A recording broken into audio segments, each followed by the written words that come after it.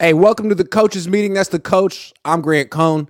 The idea for the show is sort of like this would be the conversation the coach and I would have over the phone after I left rookie minicamp, telling him what I saw and just sort of bouncing, my observations off of his knowledge and him asking me questions off of what I saw, and it's a, sort of coming to a better understanding of who these guys are now that I've had a first impression. So that's what this is going to be. Coach, good to see you.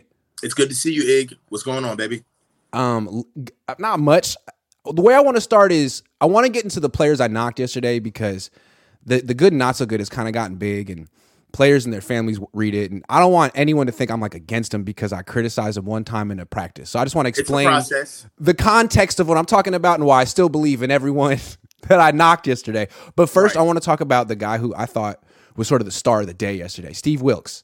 Okay. He spoke as the Niners DC for the first time. It was an hour and a half before practice. He came out, and I didn't really know how he was going to present himself, what to expect.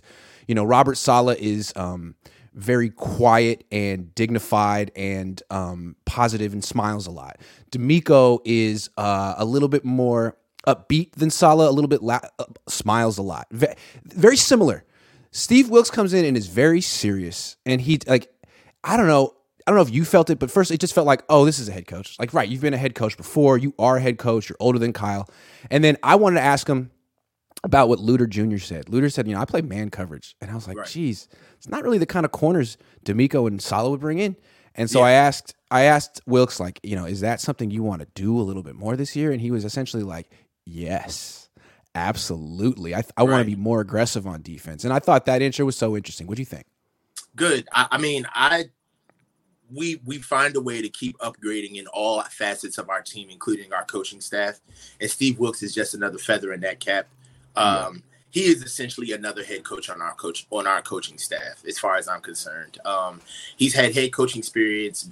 He's had head coaching experience going back as far as 23 years ago in 1999.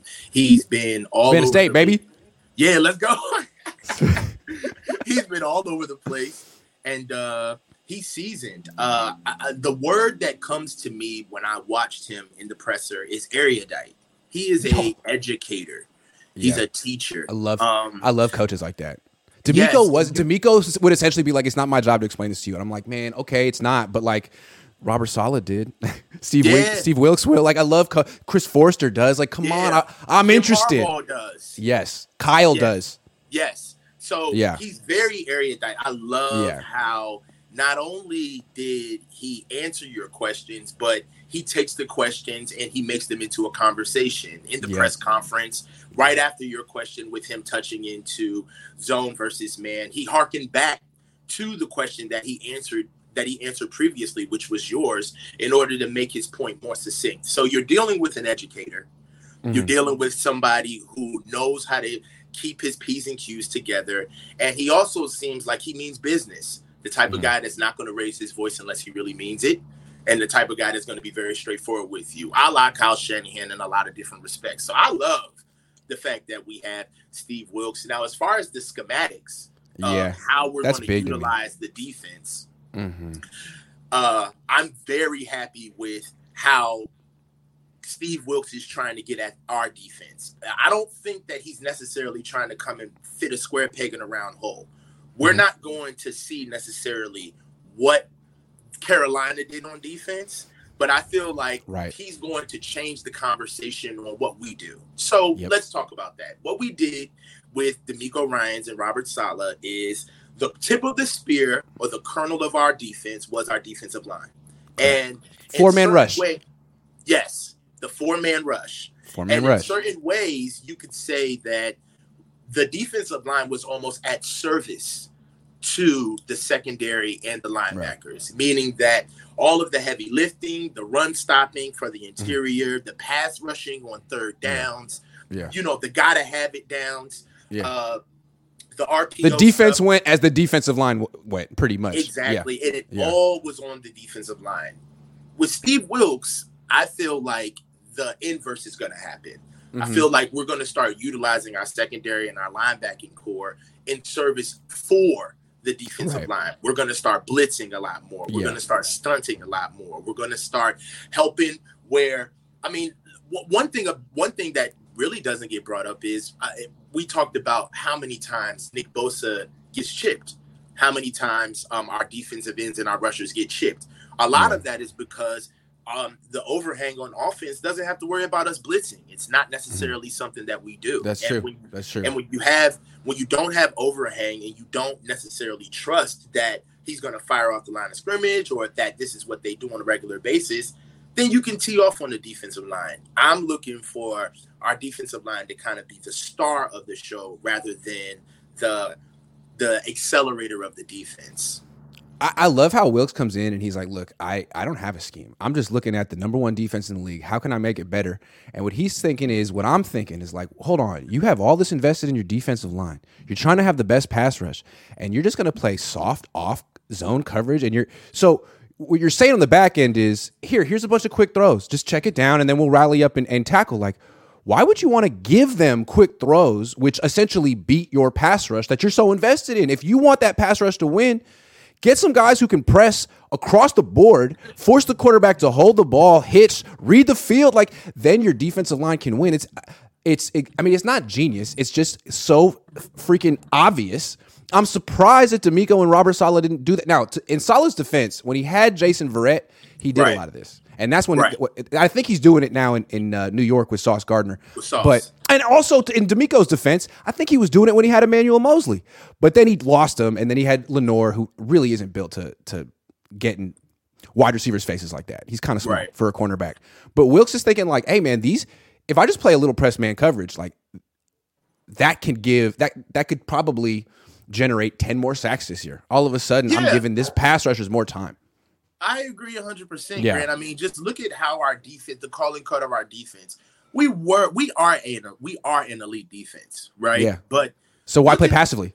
Why play passively? Not even why play passively, but look at our bend but don't break defense. Honestly, I've never seen a defense that's number one in the league, and we were just known for basically being soft throughout the middle of the field, the green zone, and then we bow up in the red zone. And consequently, it's because we're closer to the line of scrimmage, things are more condensed, and the athleticism of our defense takes over. And it happened time and time again when we played teams in the red zone. But I feel like we're trying to actually be the hammer and not the nail as far as defense is concerned. We're not going to be in support of our offense. I feel like with Steve Wilks, let's say this: Steve Wilks is trying to get a head coaching job. Okay, agreed. He's interviewing as well. So I know that we play complementary football, but a defense, I feel like the defense that Steve Wilks is trying to ingratiate with our current group, that defense is going to throw an offense on the field quick. Because that defense is going to get 3 and out. You're not going to have these long drives where the defense is going to be able to let the offense get their stuff together early in the game. This is a defense that's going to get sacks, and it's going to be almost kind of like an alley-oop. Like, if we can't dunk it, the offense is going to start looking a certain way. You know, if we start passing off that ball early on 3 and outs. Also, with what man does, I'm an offensive guy, and with what man does, I hate playing against a defense that plays man because, number one, you got a lot of athletes on the field that can run around. That's number one. All right. Two, when you're playing in zone, it's a lot easier to block guys because they're trying to get out to space. So you can really play with your angles. But when you're playing man, it's sticky.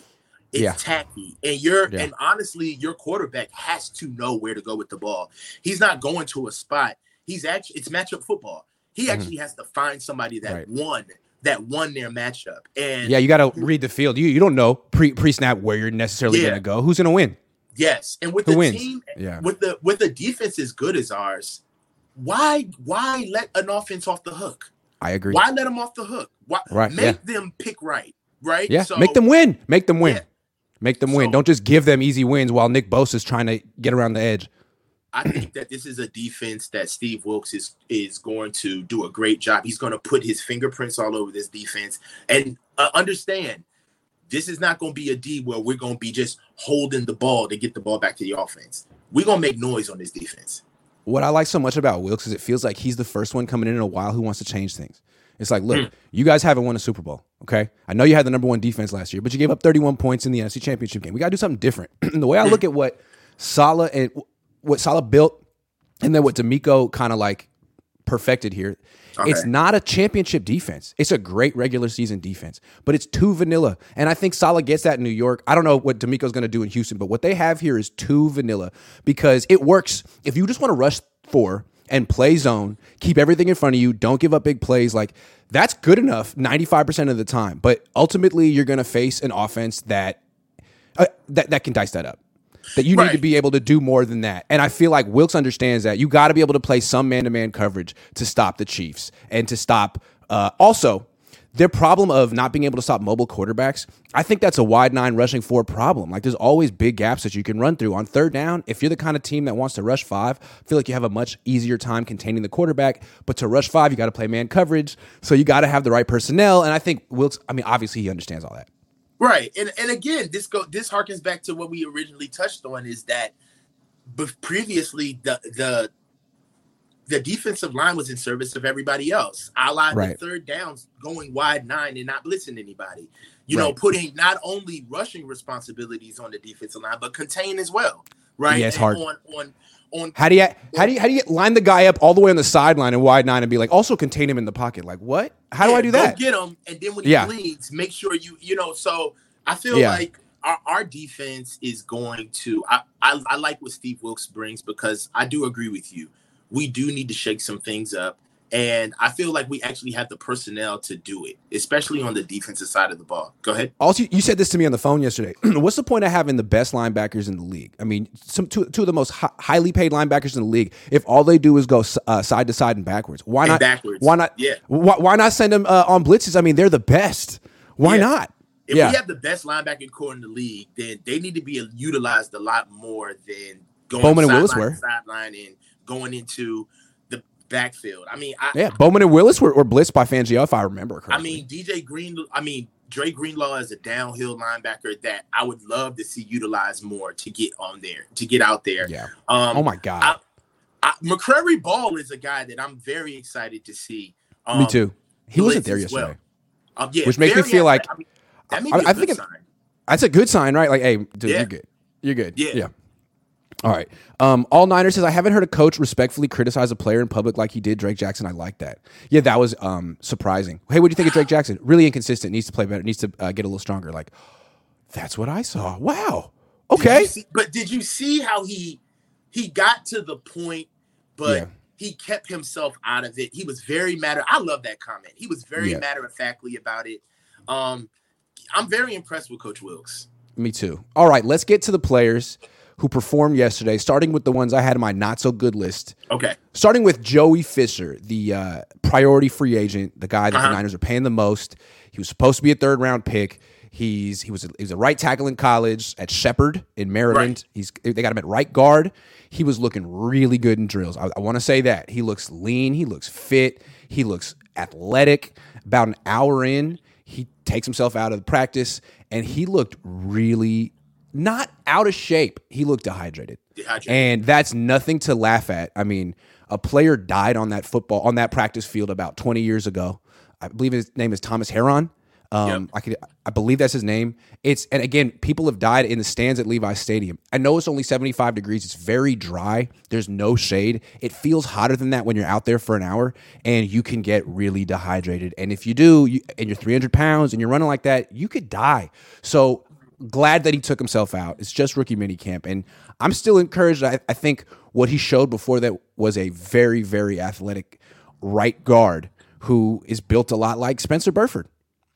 Right. So, I agree with you. I didn't take offense to any of the not so good when you regarding Joey Fisher. It's the first thing that comes to mind. It's the first day of camp, and guys are revved up. You know, they're ready to go. I would almost kind of challenge what he had to eat that day if he was hydrated. You know, it sounds funny or it sounds, a little hinky, but it is true.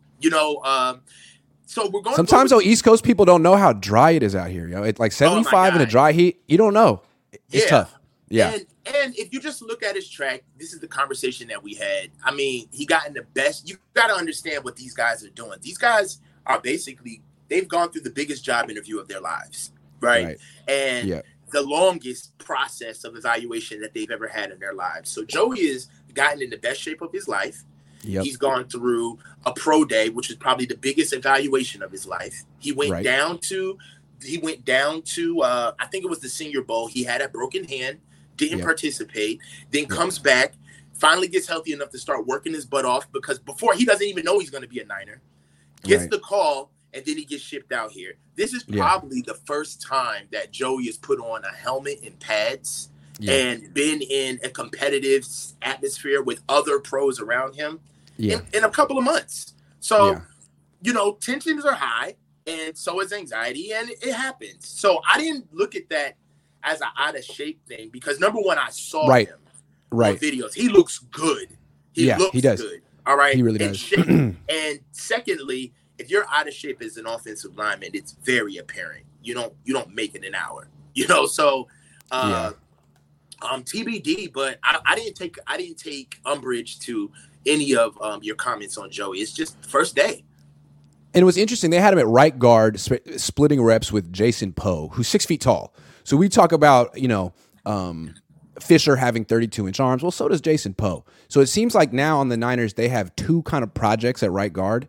And frankly, like Jason Poe's, Joey Fisher's 4 inches bigger. Like he's in an interesting spot. He doesn't necessarily have to be ready week one. He's a bit of a practice squad project, but I could see him actually making this team eventually. Just watching him do the combo blocks in the run game. He looks big, strong, fast.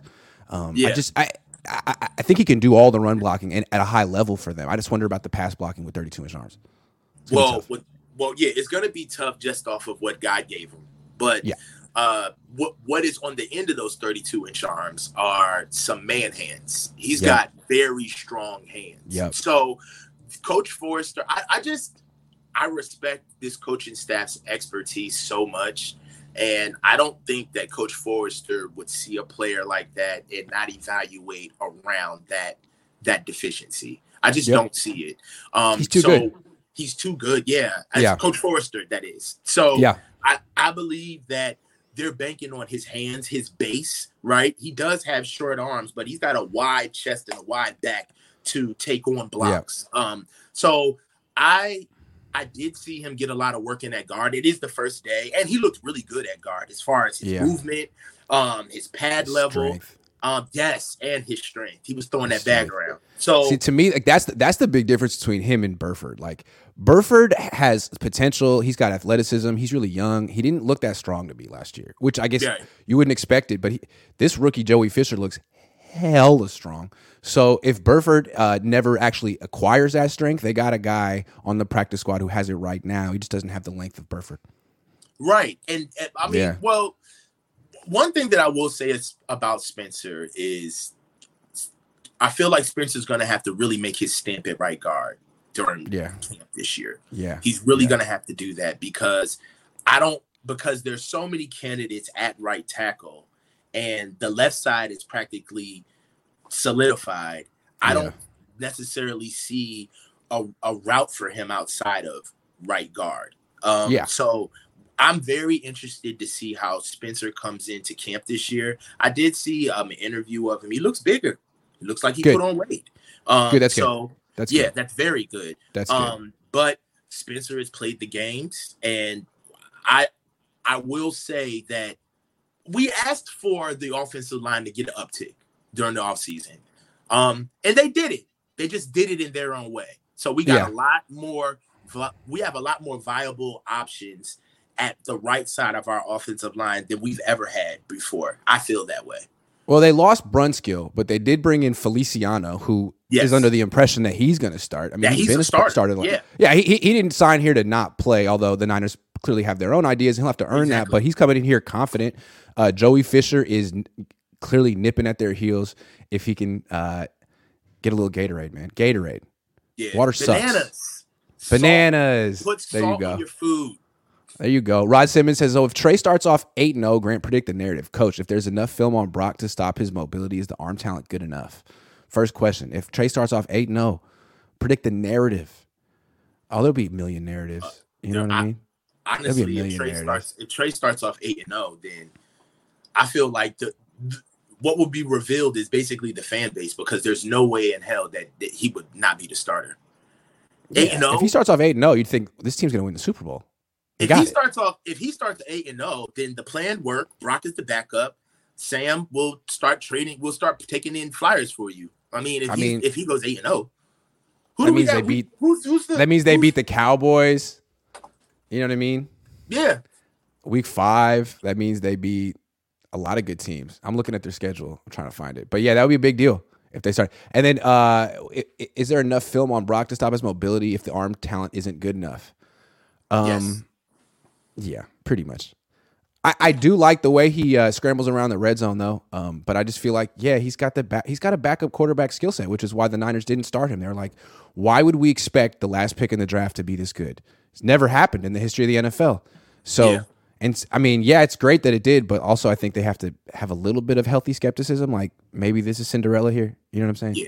Yeah. I mean, and if Trey to go 8-0, then we're going to get a real good display of the gap, the athleticism gap, everything. Saul Goodman says, you guys got me stoked for Wills. Coach, what's your at? Oh, for Twitter? Tough Up Front 77. Tough Up Front 77. All right, let's move on. Cam Latu was the second dude on my not so good list. Cam Latu, he dropped a pass over the middle. Happens. If you're watching, dude, man, I have nothing against you. Cam, you my boy. Yeah, what's interesting about Cam, let me focus on what was striking. Not that he dropped a pass in a meaningless practice. Who cares? What was striking is he's huge. He's way bigger than I anticipated, and I'm looking at him, I'm thinking, man, he makes George Kittle look small for a tight end. Right there. And I get it. Like, I think that's what Kyle feels he's been missing a little bit. Like, Kittle's great, but he's also changed his body a lot the last 4 or 5 years. He used to kind of look like Cam looks now, but as he's had injuries and he's gotten older, I think he's tried to kind of slim out a little bit, especially in his lower body, because he's had a lot of lower body injuries. And it works for him. He makes his money catching passes, but Latu is going to make his money blocking and running people over. And he's not going to do that in practice, but I could see him, like, DBs aren't going to want to, they're not going to want the smoke, man. There's 2 words that I attributed to his playing style. I said body blows. Yeah. And so, Kittle used to deliver those and really doesn't anymore. I'm sorry, George. Cam Debo does. Going to deliver body blows. For our defense. For our offense. Phrase. I feel like what we get out of George is a lot of run after catch. We get a lot of dynamic routes and some good circus catches from, quite frankly, bad balls. No doubt. And I feel like Cam is going to be a governor. He's going to make the defense stay honest. He's going to have those little small routes where you've got to stay attached. You cannot just go off and pay attention to Debo, because Cam is not only going to catch most of his passes. He's got short hands, Grant, but not only he does. Not only is he going to catch everything, but Cam is also a sneaky run after the catch threat. Cam does get up the field. And also, if you look at his film, I challenge anybody, go ahead and just look at Cam's film, all his highlights. Nobody gets up the field faster. I'm talking about turning his head and sticking his foot in the ground and getting up the field. It's almost as a blink of an eye. And that's something that, with that size and that physicality, that's going to be a really good asset for us, especially in the number 2 tight end position, because ultimately, I don't see a world where Cam is on the field and George isn't. Right. So there's going to be. Go ahead. No, like the way I see it is, I'm not sure if he's the guy you want to throw the ball to over the middle on 3rd and 8 right now. But I mean, you have so many guys you can. That's what Jennings is for. That's what Kittle is for. Like, the way I think you could use him right away. The play the Niners been running since Kyle's been here is the play action bootleg fake, where you have the tight end run like behind the offensive line. Okay. He runs that underneath route, and you bootleg to the right, and you get the tight end running from left to right behind the. He slips under, and you essentially get him in space. And it's like, okay, there'll be like 1 or 2 DBs out there. Who wants to tackle Cam Latu? Like, that would be a great play for him. That'd be great.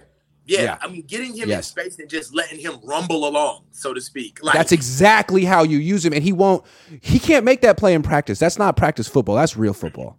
Yeah, and you're not going to see, and that is yeah. true. And I would, yeah. You know what? I'm glad you brought that up. I would watch on the not so goods, because a lot of what Cam is going to give you is almost kind of like, grading one-on-ones with linemen without pads on. Pads ain't on. So, right. I mean, who won, he's not going to look as good in the one-on-one pass catching drills as Braden Willis or even Ross Dwelly. But you got to remember, shorts.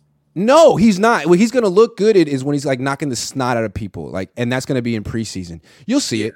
But that's what I want to keep in mind with Cam. Like, he's not going to look as good in these practices as Braden Willis. He just won't. But he might look better in real games. We'll see. Yeah, definitely. And also another guy that brings that nasty physicality, our calling card. I like this. We're running. We run the ball, okay? Right. And what really hurts us is when we stop running the ball throughout the season. Every time we get too cute and we get away from running the ball. I feel like Cam is a good reminder. And it's not just a good run blocker. It's like when you get him the ball in the flat, like we talk about in a play action little bootleg, like now that's kind of like an extension of your run game too, because it's an extended handoff, and I mean, you're delivering blows. You're not just taking blow. Like whoever had to tackle him in the secondary is feeling a little woozy after that one. It's like, how many more times can I do that? No. And it's going to take more than one guy. So I see it, and I wanted to clarify with Cam. Last guy, D Winters. Okay. He was the guy, like, I was surprised just looking at his body, thinking like, man, I thought he was going to be like a day one contributor. But looking at him, I got the feeling he was one of those guys who maybe let down for a month after the draft, or just as a year away, there's no knock on being a year away. Like a lot of great players weren't finished products right away. It's just a particular team, and there's that's in a win now spot. Also, there's a starting job open as strong side linebacker if he's ready for it. But after yesterday, I'm thinking I'd probably put my money on Marcelino McCrary Ball, who wasn't even invited, which to me says, dude, you're good. You don't need to be a rookie minicamp. Yeah.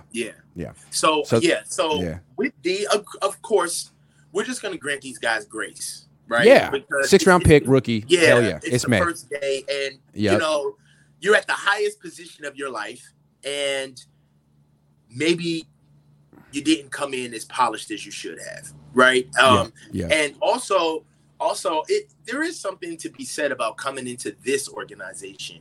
These guys are rookies, but Kyle touched on it in his keynote interview.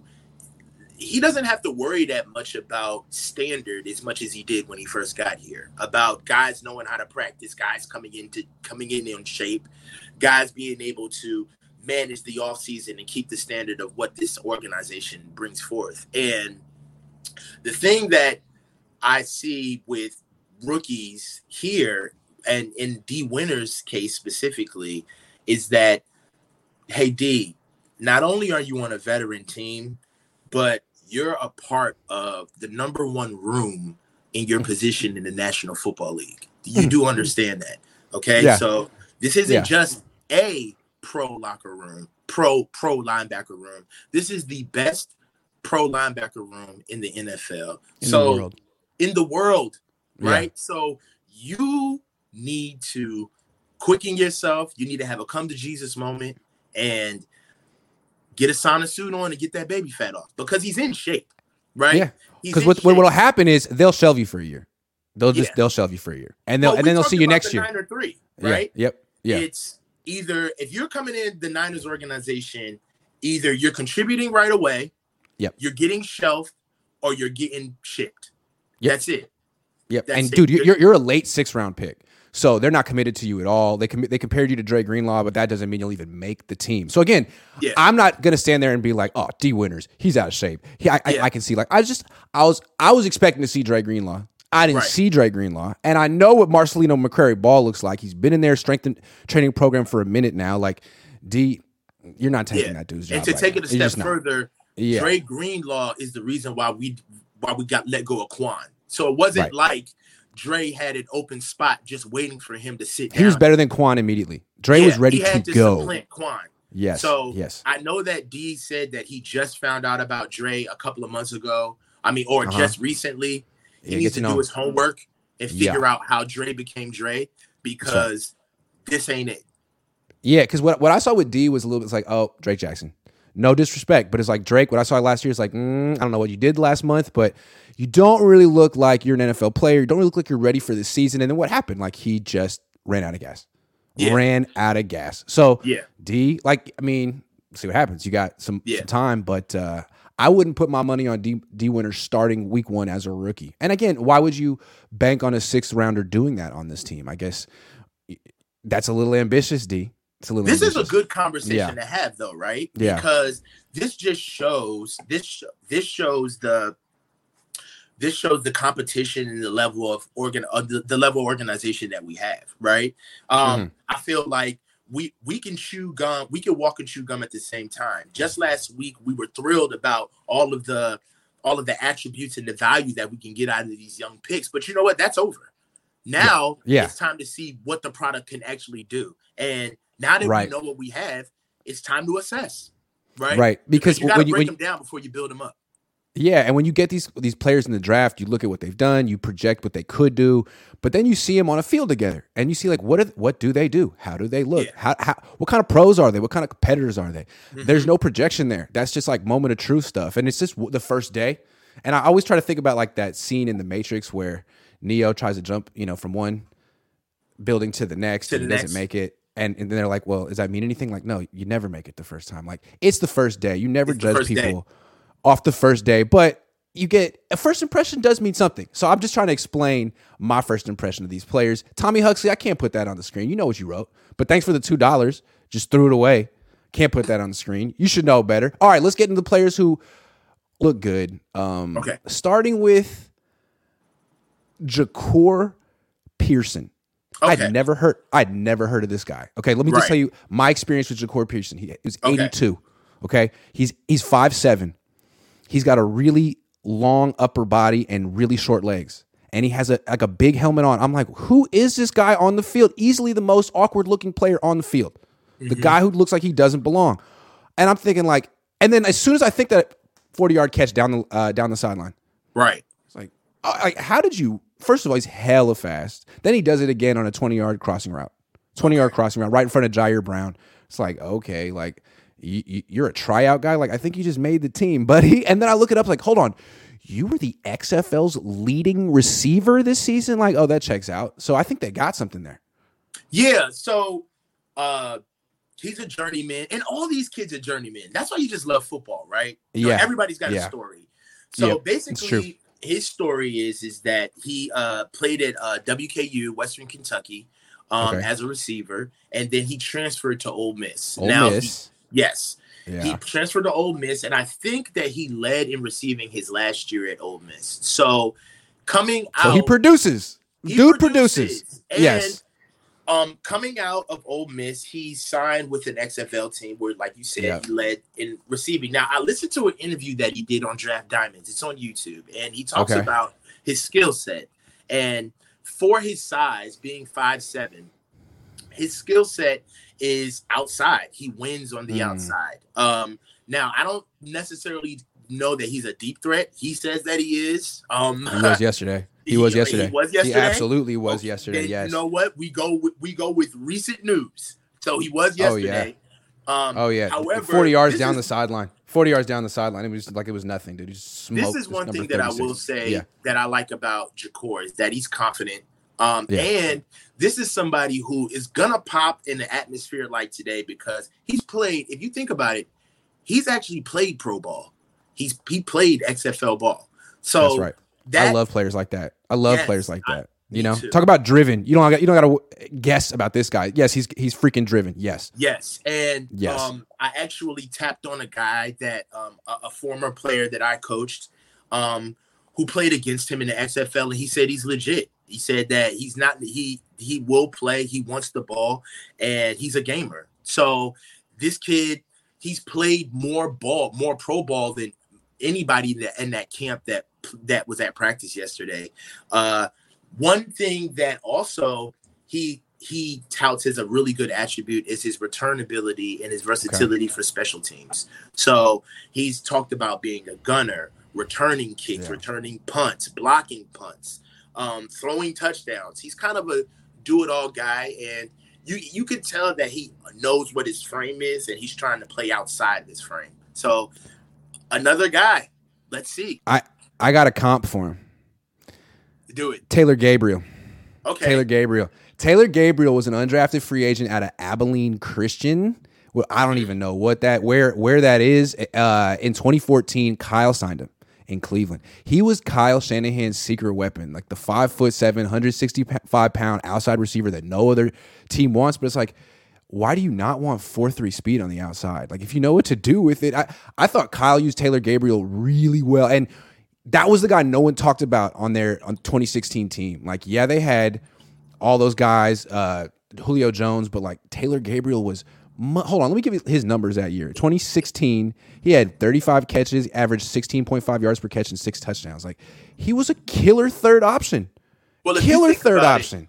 Kyle always has that ancillary, like that fringe gadget guy on his team. Ray McLeod, Trent Cole. So I feel like Trent Taylor. I'm so sorry. Trent Taylor. If there was a comp for him in this offense, it would be that. It would be bubble screens, slip screens, quick in fades, quick beaters, spacing concepts.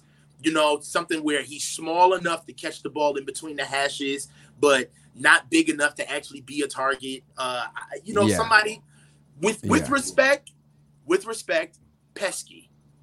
But think about it. Like, on this team, if you have a quarterback who can actually get the ball down the field, like Trey, maybe Sam, like, and everyone's focused on stopping McCaffrey, Ayuk, Kittle, and Debo, and you got a guy out there who runs 4.3, man, you forget about him one time, that's a touchdown. That's the game. It's nice to have a fifth option who's that explosive. Love it. I feel like this guy has. I mean, there's a path for him to do something on this team. He's a pro. I definitely do. I believe that there's a path for him. He plays outside this frame. He does not play like he's 5'7". Not so at go all. back and watch. I think he played for the Sea Dragons. He did. In the XFL. So you can go back and look at what he's done, and he's just another guy who is going to fight. I feel like we go through this progression of the offseason where, because we lost, we go through guilt and withdraw, and now that the draft is over and we're starting to shape out the team, I feel like there's competition at every level. Yeah, absolutely. Chris H says, why do Niners keep drafting and signing UFA linebackers with Warner at Greenlaw? Do the Niners want to find a replacement for Warner to trade him in his huge contract? No. It's called depth, and the Niners are like the best at finding it and developing it. So, I mean, even if there's no path for them to play, you need special teamers, and they've traded some of these guys. Everyone knows the Niners are the linebacker factory, so there's a million. Yeah, it's what they do, and really what it is that it's the juxtaposition between a buyer and a consumer. A lot of people, when they want to get things done, they go spend their money, and then there's a lot of people, when they want to go get their oil changed, they put it up on the lift and they get under their own car and change their oil. So we like to develop our own stuff. That's right.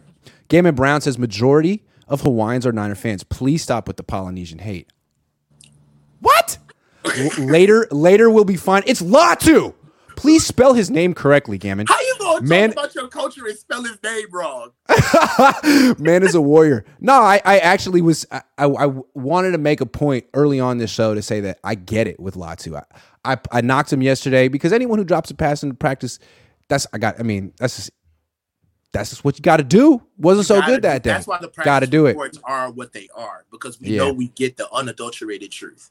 That's what it is. All right, moving on. This is a guy I didn't put in the practice report yesterday. I'm mad. Tay Martin. It's his second year. He was in the practice squad last year.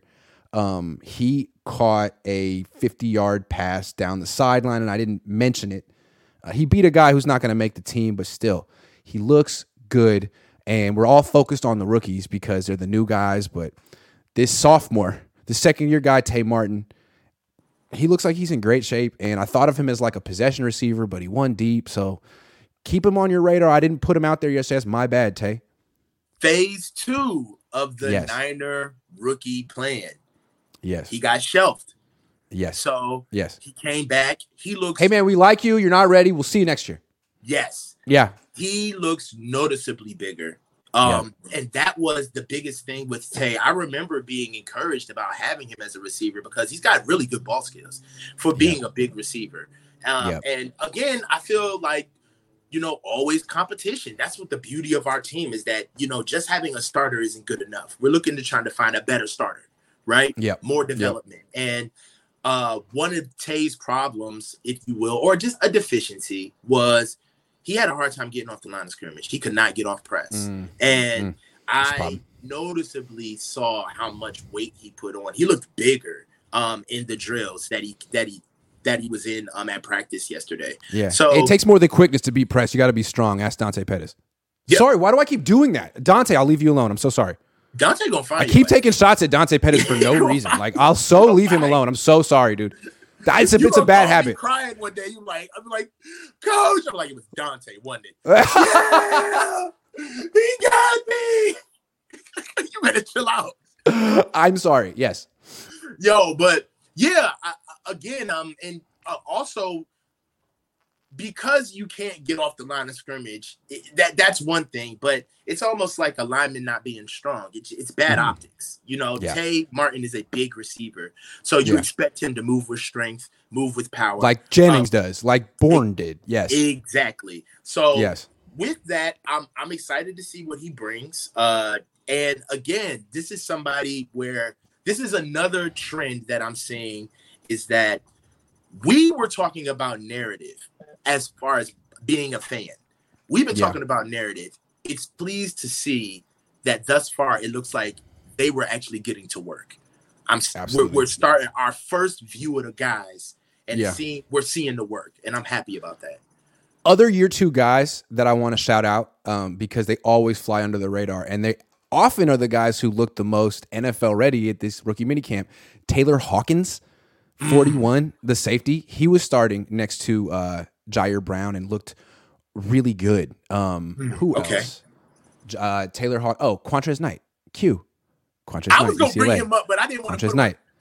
All of them look really good. You can tell they've been with the Niners in their training facility every single day. They look like it. They definitely putting in the work. So I want to shout out those guys. You know my comp for Quantrez Knight? Tell me. My comp for Quantrez Knight is why did I just forget his name? Our slot who went to Denver. Our slot. K1. I feel like Quantrez Knight is a more athletic K1. And I feel like I just want to see him break onto the field with. Me too. Yeah, Me too. I want to see him with the guys, like to see how he ingratiates himself. People don't know about Quantrez Knight, but I introduced myself because I went to UCLA and he went to UCLA. But we don't like talk because of that. He's just. I happen to introduce myself, and every time I see him in the locker room, he's like, "Grant, I'm coming. Watch for me, man. I'm coming." I love that, dude. I love that. Gives me a pound. His attitude, man. Yep, he knows he's waiting, but when you got guys who are like comfortable with their journey, it's like, God, when they get their shot, it's gonna be crazy. So I'm. It just cracks me up how young these players are. Like, so he played at UCLA and he played for Chip Kelly.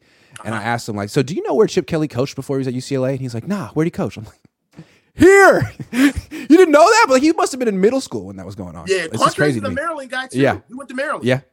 Oh, okay. Yeah. I don't understand how UCLA recruits like so well from all across the country, but hey, more power to Chip Kelly.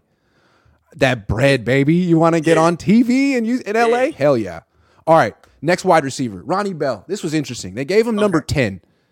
And I'm looking at him, I'm like, oh my God, Kyle Williams. Like, you can't give a wide receiver on this team who's like 5'11", number 10. It just looks bad. Not the 1-0. It's just like, oh, it was a bad, it's like, oh God. I'm like, ugh.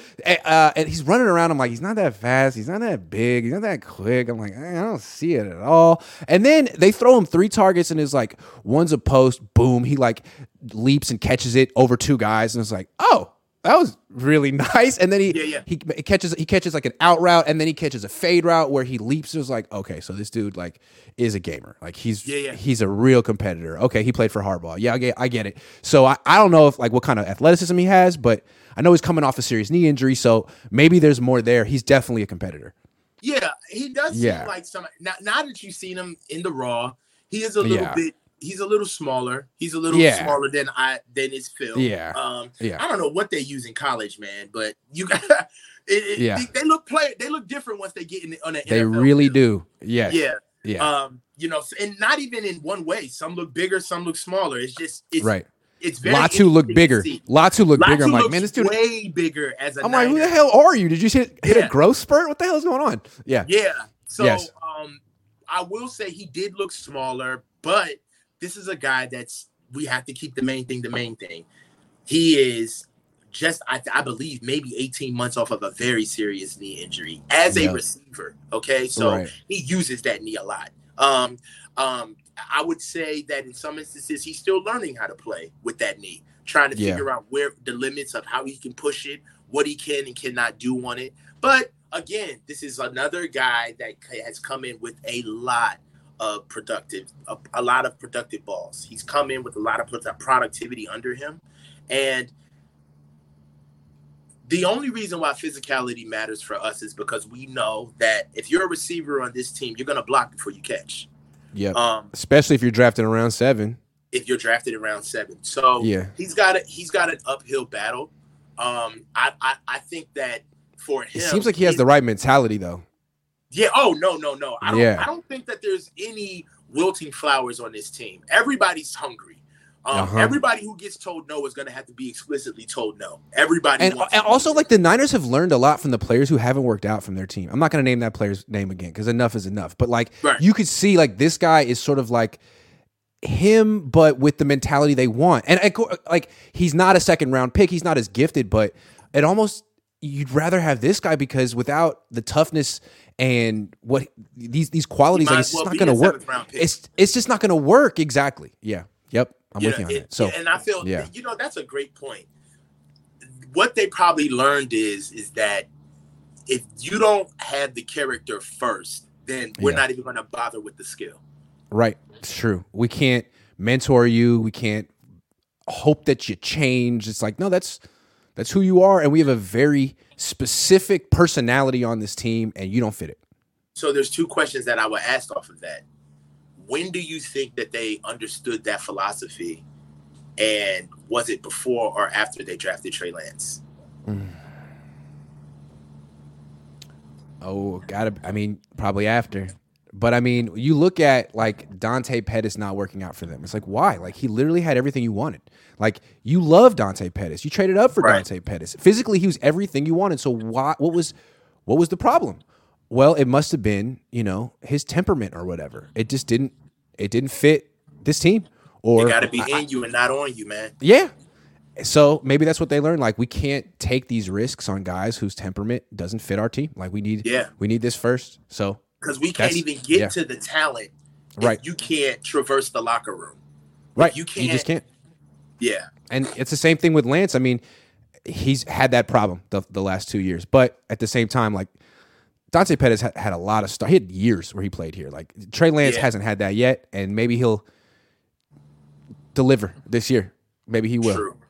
Let's talk about Braden Willis. Braden Willis, to me, has the best shot of any tight end the Niners have brought in to actually dethrone Ross Dwelley and take his roster spot. Like, this is the biggest competition Ross has had because Ross is the guy in camp who will win every rep in one-on-ones. It's like he won't give you an opportunity to take his job. He's not spectacular, but he's not messing up ever. Yeah. And Latu is not going to beat him. Like, Latu will take Charlie Warner's job, no problem. But Braden Willis, like, I saw him. He didn't do one-on-ones, but he is a silky smooth route runner. He's got a lot of confidence in his hands. He catches the ball away from his frame. He's a lot like Dwelley, except a little shorter and a lot faster. So this is going to be a very interesting camp battle. Dwelley better bring it because Willis is good.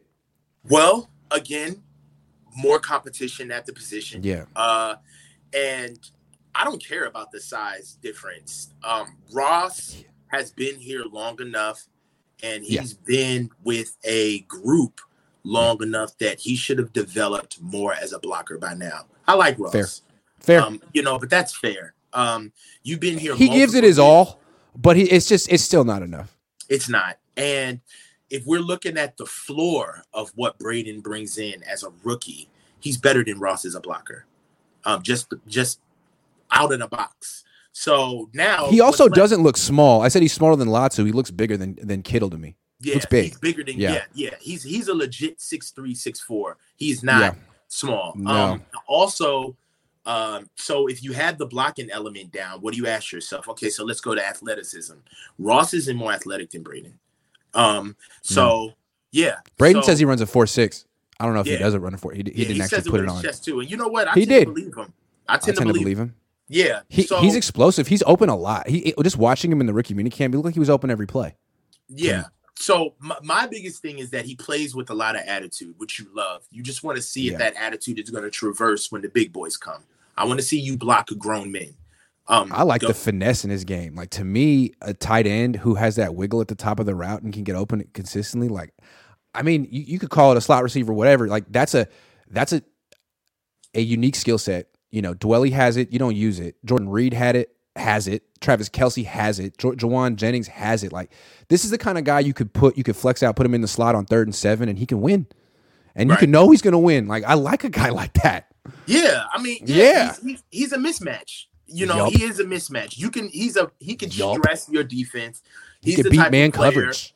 Yeah, he's the type of player where you could actually attack a weakness, where you could get a linebacker out in space, get a safety out in space, and really put your defense in conundrums, right? Yeah. So I think that Braden is a force to be reckoned with because of the type of player he is. He's not necessarily I don't see him as an inline blocker. I don't. So I just think that he's a little slim for that. He's a little too slim for that. Exactly. Yeah. And if you think about it, if anybody's listening to this, they're probably saying, now, wait a minute. Now, you guys said that he was kind of the same size as Kittle. But one thing that we have to say about George is that George is not a good blocker because of his strength. Blocking is 1,000% technique. It is a technique in initiative, and it's an effort initiative. Effort.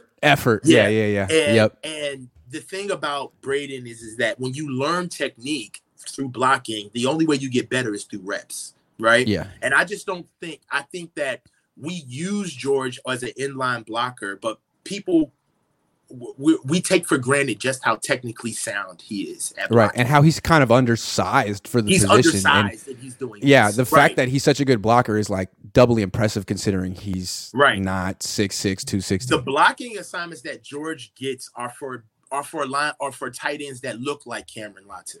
That's right. So I don't want us to get lazy eyes and think that, a guy slightly bigger than George, maybe he could still block like George. No, George is a phenomenal blocker. Right. So with that, I do see Braden being used in space. I see him being used out of the backfield as an H-back. He can really deliver a blow as a blocker coming from depth, being able to run 2 to 3 yards to actually get some pop under him. So go ahead. But the difference, like, between him and Latu as a receiver, like with Latu, where you're looking for ways to get him in space so he can run people over, like, I don't need you to run a route and get open. I'll run you behind the line of scrimmage on a play action and it'll get you open in space, get the whole defense flowing this way because we got Debo, McCaffrey, and Ayuk over here, and then all of a sudden it's Latu.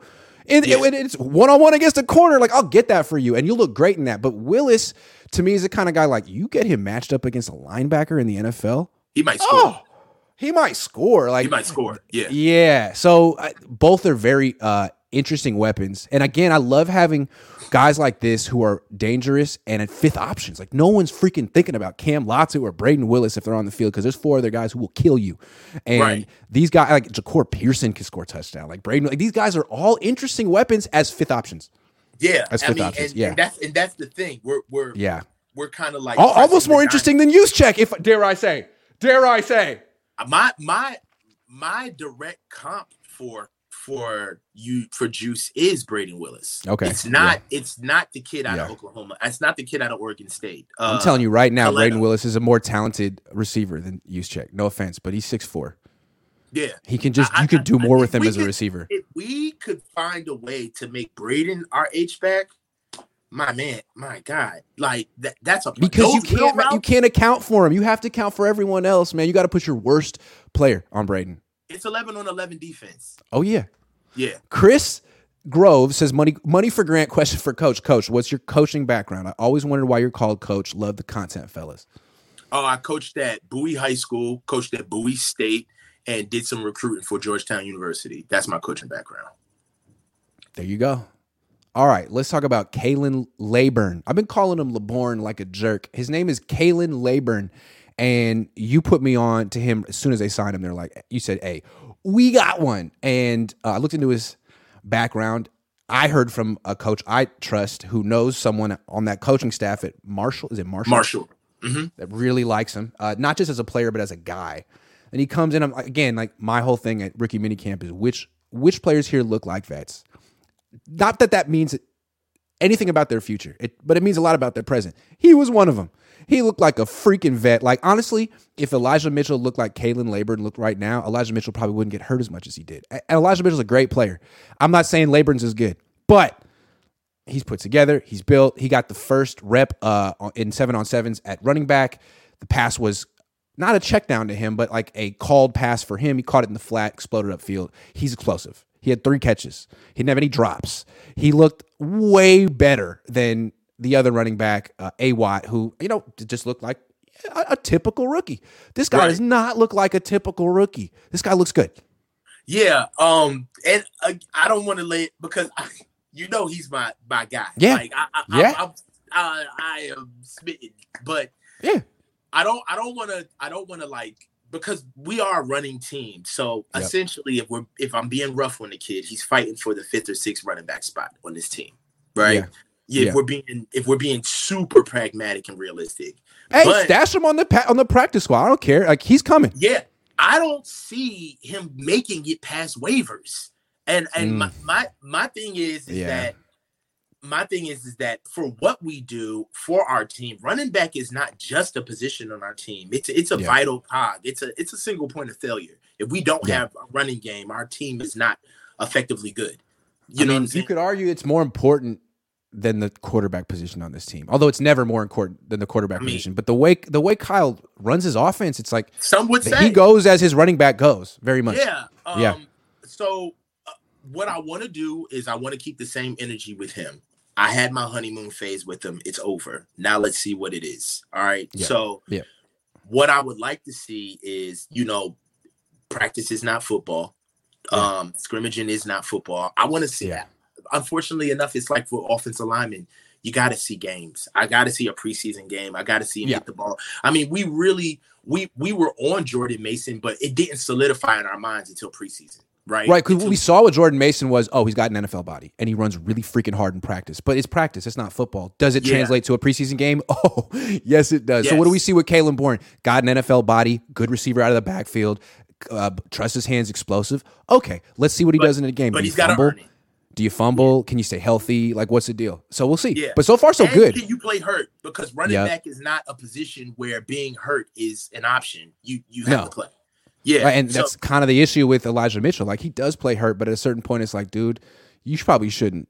You probably always hurt. Yeah. So I'm excited to see what he does, and then again, I want to see him against our defense, because we have a unique weapon that a lot of teams don't have. Is we have a defense that can actually tell you what we see. So I want to see what the guys are going to start saying about Kalen once they see him in pads, and I'm excited to see him in preseason. All right, I got another offensive lineman I want to talk about. Ilm Manning. Yes. I don't. You know all about Ilm Manning. I don't know much. They had him at center yesterday, and they had him and Joey Fisher working on combo blocks for about a half an hour. And I got to say, it was mesmerizing, man. Like, both of them look really athletic. Like, Ilm Manning's he's about 6'2", so he's small, 6'2". but like he's playing center. He does not. He looks like a prototypical center. I know he hasn't played the position, but looks really fast, man. So we know that Ilm played over 60+ games at Hawaii at left tackle. Mm-hmm. He started as a true freshman right away. Arizona kid, and underutilized, heralded as a recruit. He's not, like we said before, he's not an NFL tackle just by his size and his length. Yeah. However, what Ilm is very athletic, and he is strong for the center position. One would say that if you want to talk about an offensive lineman where you might be able to get away with having a lack of strength, it would be the center position. So what you really 25 reps. and he's strong. So I mean, his longer arms than Joey Fisher too. Yes. Yeah, what you really want is you want his athleticism at the position. And I haven't heard him speak. I don't know about his acumen, his football acumen, but it is a position in this offense, at least, where you really have to be smart. You have to be a heady player. And physically, I see that with centers, the biggest bridge to get over is the mental aspect of knowing how to play and think at the same time at a fast level. So he's got 60 games under his belt. He's seen a lot of athletic defensive linemen. Let's see how he deals with dealing with bigger defensive linemen and linebackers in a box. But from what I saw, I couldn't see him at anything else but center. He looks really good at center. And they've brought in a lot of guys that we thought might be projects at center, like maybe Daniel Brunskill, maybe maybe Zakel, maybe Poe. Like, no, it's Manning. Manning is their project center. He hasn't played the position before, but he's there. Joey Fisher's at guard. This guy is the guy who could be their center down the line. And like, they take a long view with it. Like, Jake Brendel was essentially developed over a decade, like his whole very long time. So why not? There's no rush. You got Jake Brendel on a 5-year contract. Like, he's 30 something or whatever, but like, he has no tread on his tires. Take your time with a project who's never played the position, but has the potential to be like a prototypical center in your system. That'd be great. Right. And what's the biggest upgrade that we all talked about over the offseason? Javon Hargrave coming in as our interior D tackle. So we'll see what Ilm has. We'll know, right? And I just feel like it's perfect for our offensive line to cut their teeth on what we've done on our defensive line. So we're going to know what we have. I'm excited about our interior prospects. Last guy I want to talk about, then we'll talk about Trey Lance for a second, then we're done. Okay. Darrell Luter Jr., they had him at left corner, which is like the alpha spot, and he played a lot of press bail because you're not allowed to get your hands on receivers in rookie minicamp. I think Diamador Lenore did that a couple years ago, and they got in trouble. Remember, they lost a practice. Anyway, you can't do it. But you could just see he would kind of like shadow box a little bit, like get his hands close. You could tell that he doesn't panic in press coverage. He's very calm. His feet are very calm. He knows how to position himself. He looks like he's really long arms, like really long arms. And he's very like muscled up, but also like lean. He looks exactly like a press corner should. I don't know if he's going to play right away, but I think he's going to be good, man. I think Luter's going to be good. Well, corner is one of those positions where when he's got to play right away, right? Yeah. So he's gonna have to get out. You don't learn on the sideline as a corner looking at reps. I'm sorry, you gotta get out there. We'll know what we have in Darrell very early. And in training camp, he'll go 1-on-1 against Danny Gray. A lot, Ray, Ayuk eventually. Like, what's it gonna look like? What's it gonna look like? Yep. Yeah, and you know what's kind of unique about camp is that everybody finds their pace horse or like their Cosell. You find that antithesis player or teammate that is going to get you better. So in those 1-on-ones, it's always Trent and Nick, right? They always go at each other, right? So I'm as the season bears out the camp, I want to see what reports are where who seems to be always going up against each other in 1-on-ones. Who's Darrell Luter's antithesis? Like, is it BA? Is it Debo? Right? Does he like going up against Juwan because he's physical? So I'm really excited. I think the matchup that happens a lot in practice is Ayuk and Lenore, because I've seen them after practice, like drawing at each other, like carrying over from the practice field, right. In a good-natured way. You know what I mean? Like, you're slow. Like, no, you're slow. Like, it seems like they just can't stop. And I get the feeling that Lenore, to his credit, has gotten a lot better from competing with Brandon Ayuk, who's man. I mean, if anyone's going to make a corner better on this team, it's Ayuk in those practices. Dude, I'm gonna tell you something. On every football team, there's a star to all of us who has a mentor that's sitting back on his team like, I got him better. I got him right. I remember absolutely. when I had to get you right.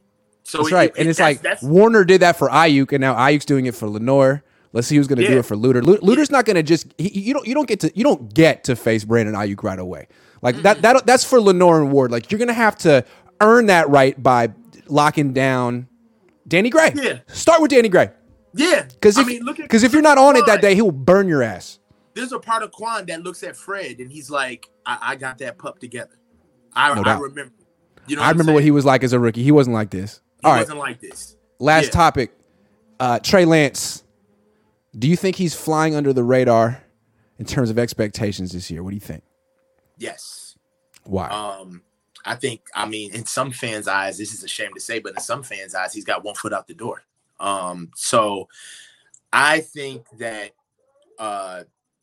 you take what you have and just be where your feet are. I think that this is a good situation for Trey to just keep his head down and go to work. There's not a lot of hands on him. There's not a lot of people in his ear switching up tasks, switching up initiatives. He can actually prioritize his goals and put his head down and get to work. That's the best thing for him, because one of the biggest reasons why we want Trey to play is so he can have some modicum of consistency. That's what we want. If you keep changing and moving and poking and prodding at anything, let alone a young player trying to do something, you're never really going to understand the results. You can't. How can you gauge results if you're constantly changing? So also, him getting written off way too quickly might be the best thing that ever happened to him, because ever since he's gotten drafted third, he's kind of had a little bit of like things handed. You know what I mean? Like you got drafted third with only 1 year of college. Like you got handed the job with Jimmy still on the team. And I think a lot of people on your own team resented it. And now it's a full 180. Like, you know what? You might just get shipped out of here. You have to compete with Sam Darnold. And it's like, oh, really? Like, okay, well, let me beat his ass. I could do that. Like, and just maybe, just imagine this, like all of the, you know, what he's had to live up to is kind of like, if I'm Trey, it's like, yeah, I'm a good guy, but Jesus Christ, I feel like I have to live by a script, you know? And when people see you going by that script, they don't know why, but if they see it, they can just make their own reasons as to why you're doing it, which is he's fake. Or he, you know, or he's trying to put on, and it's kind of like, I'm not fake. I'm just nervous as hell. I don't know this I don't know this situation. You know, you put me in an impossible situation. I'm 21 years old now. He doesn't have to be fake anymore. It's like, oh, you don't like me? Remember when Jimmy started cursing in press conferences? Like, oh, you don't want me anymore? Okay, then forget it. Like, I'll just do whatever I want. It's sobering. It's good. Yeah, and I feel like Trey is being given the space where there's not enough there's no more cameras in his face as much. Right. Yeah. And he's been able to just kind of sit back. It's all about Brock. Just like, And you know, I like this for Trey because he needs consistency. I like him flying under the radar. Yep. I think it's good for him. Instead of everyone dissecting everything he does, it's like, you know, keep yourself in the league right now. Do it. Yes. No one's really betting on you. No one's putting expectations on you anymore. In fact, like this should put a chip on your shoulder that hasn't been there.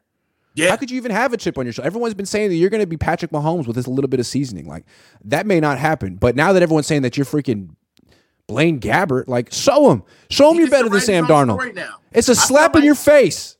Yes. I feel it's like a slap in your face. Trey truly can write his own story now. Right. Yeah. It's kind of like, I've been hurt a couple of times that there's been a guy that supplanted me. All right. You can't say that you weren't here the whole time. You tried to trade me. Everybody wants me gone. So allow me to reintroduce myself now. Now I'm here. I'm here with leverage. I deserve to be here. And now I'm back as a man. And like, how do you think Mac Jones would have handled this on the 49ers or Zach Wilson? It seems like those two guys kind of crumbled under the pressure of their markets and their teams. Like Trey Lance could have asked he could have been a malcontent. He could have been like, you know, they're not playing me and not being right. I want to get out of here. He could have asked for a trade. All he said was, I want a chance to compete. I'm going to go work out with Patrick Mahomes. I'm going to win. Like, how do you not like that? No. How do you not like that? You can't help but like it. And really for Trey, he's in the perfect situation because he's still in his situation, right? So it's almost kind of like the flame. You put your hand close to the flame. Don't freak out. You're not burning. It's just warm, right? Yeah, so and what's funny is if he ends up playing well, the Niners are going to jump in his bandwagon so fast. Are you kidding? Dude, that's what they want. Quick. So quick. Yeah. So, I mean, it's almost like the same thing that got you here is the same thing that's going to get you out. Just play. Yeah. Just play. Yeah. I mean, there's no trade market for you. And once there is a trade market for you, you're the franchise quarterback. So just play. Pretty much. Holland Tracy says, I'm new to the channel. I've got to say I'm impressed by both of your level of insight. This is the 49er deep dive I've been looking for. Debate ammo. Yeah, that's why I could have did this show last night, like an instant reaction, but I was like, nah, I want to do it with Coach. I want to do it with Coach. My God. You better. Because even though you're not at the practice, you have the insight. You legitimately know these players. And you understand coaching. And like what is fair to expect from a player in this setting. Yes, fair to expect. Exactly. Yes. Setting the expectations is really fair. Is really important because what are you looking faithful, the journey has started. So it's time. And look, I want to say something real quick. It's really hard to watch these practices, and in training camp, they'll open it up for fans, and a lot of other content creators will go, and you'll notice like it's really hard to get it right. There's 100 people you got to watch, and your inclination is to be positive because if you say something negative, fans will push back because they're not there watching, and you really got to be confident that you're getting it right, and it's hard. So it's that time of year. The journey has started, and it's going to be a slow drip, but just understand that what we're trying to get to is week 1, and we're trying to get to week 1 with the best viable team for the other 31. So let's go. I'm pumped. The first OTA should be in like less than 2 weeks because last year, May 25th was the day of the fireworks, first day of OTAs, when I met Javon Kinlaw face to face for the first time. And now we know each other quite well.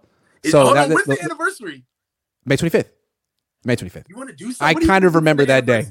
What are you May 25th. I guess, should I get him a cake? Yeah. Dude, do something. George Kittle style? Yeah. Yeah. Happy birthday, kid. Happy Yeah. Anyway, that's it for me. That's it for Coach. Thanks everyone for watching. Go have a nice day. It's warm in the Bay, man. Enjoy the rest of your day, guys. Enjoy the rest of your day.